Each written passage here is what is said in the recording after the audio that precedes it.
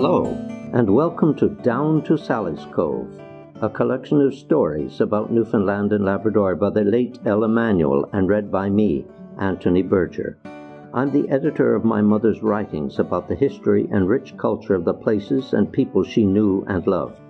Many of these stories she read on local and national radio in the 1940s to 1970s. There are many stories told around Newfoundland and Labrador about goats and rams possessed of special powers and inclined to mad antics. Here is one that Aunt Jenny, who lived in Bloomfield many years ago, told Ella Manuel about grandfather's famous goat. When I was growing up in a small outport, most people kept goats and sheep, cows and pigs. They would roam loose on the roads and beaches, and you had to take care when you went out of sight of your elders that you took a big stick and walked warily, as if you had eyes in the back of your head, for you might meet a saucy bull or a cranky ram. So we learned how to cope with danger, much as you do, only now it's cars and trucks. Now my grandfather had a billy goat once. I can't remember him because I was little when he was around, but I heard many stories about him. That goat was famous all around the bay. Grandfather called him William, but by others he was called very rude names because he would go on a rampage and be very, very destructive.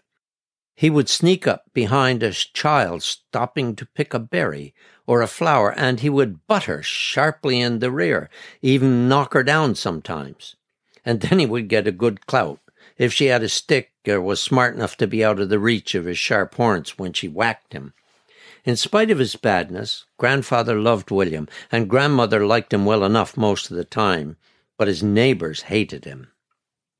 When spring came, William was out in the back garden one day, nibbling the fresh grass already appearing around the potato bed, and he soon got into trouble.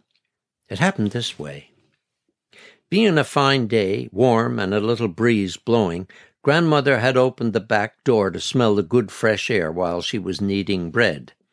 She had finished the job and gone into the back pantry to fetch the bread pans, when in comes William to investigate. Bold as brass, he was having a look around when Grandma came out of the pantry. "Get out of my kitchen, you brazen thing!" she shouted, waving her apron at him. She dropped the pans with a bang that made the goat nearly drop out of his skin.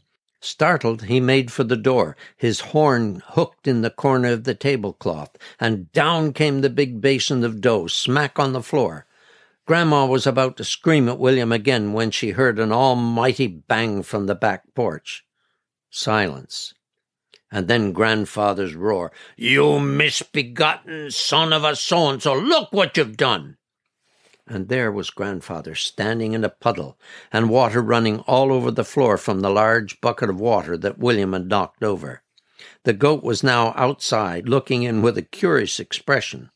Grandfather was that mad. He went for William, fists in the air, letting out such roars as the goat had never heard before. Now he had to go out to the well again and bring in another turn of water, while Grandmother did her best to salvage the bread dough. "If he ever sets foot in his house again, he'll get something he never bargained for." "Well, no sense telling me," Grandmother replied. "Just tell him, and tell him I said it'll be end of him for sure." So William found himself tied up in the field outside the garden for days on end.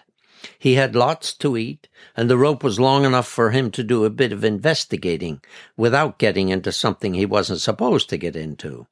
In fact, he behaved so well that Grandmother, feeling a little sorry for him, told Grandfather to let him off the rope for a bit. William was so grateful to be off the rope that he stayed in the field and behaved himself.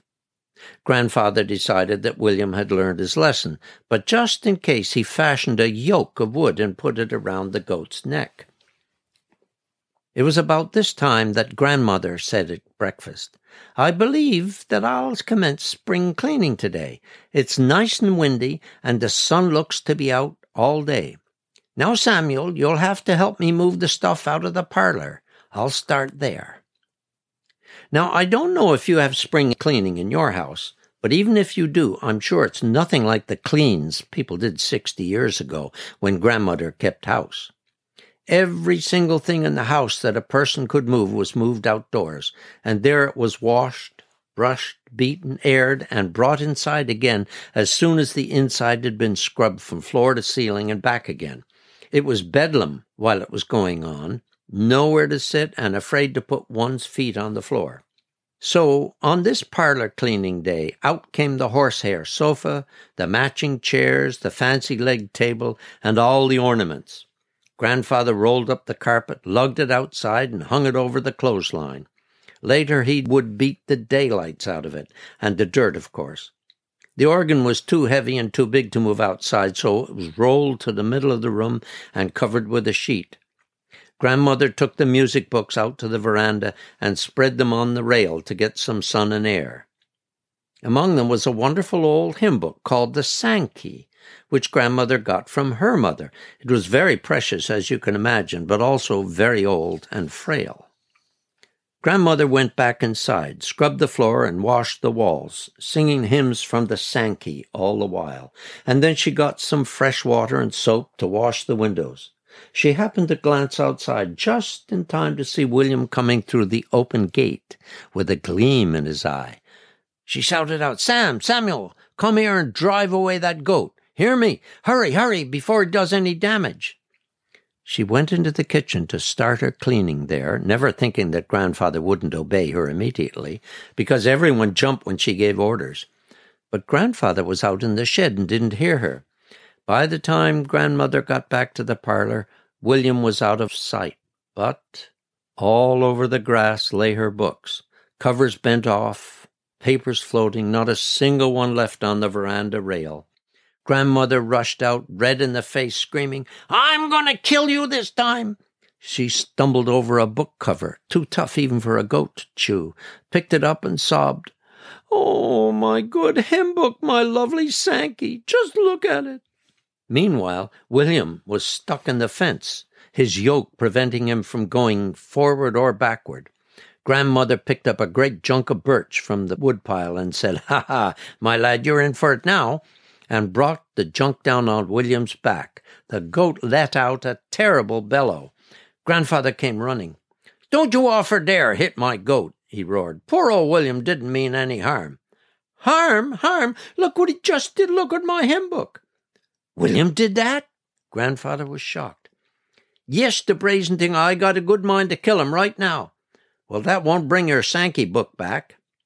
So they argued while William, still stuck in the fence, was feeling the hymn book going sweetly down his stomach. In fact, a bit of it must have digested, because in the middle of the argument going on behind him, he suddenly opened his mouth and bleated out, "Hallelujah!"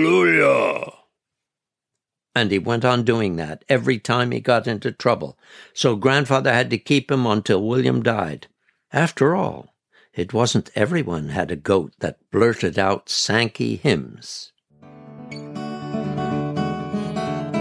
That was me, Anthony Berger, reading a story by the late Ella Manuel from the podcast series Down to Sally's Cove.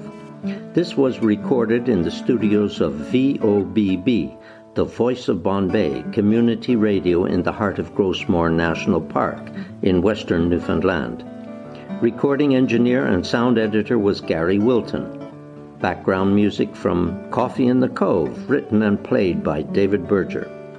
Together with a biography of my mother, these and other stories are available in book form entitled No Place for a Woman, The Life and Newfoundland Stories of Ella Manuel, published in 2020 by Breakwater Books, St. John's, Newfoundland and Labrador. Thanks for listening. Listen in next week to the antics of a Bombay youngster in the woods camp years ago. He was the lumber camp trickster.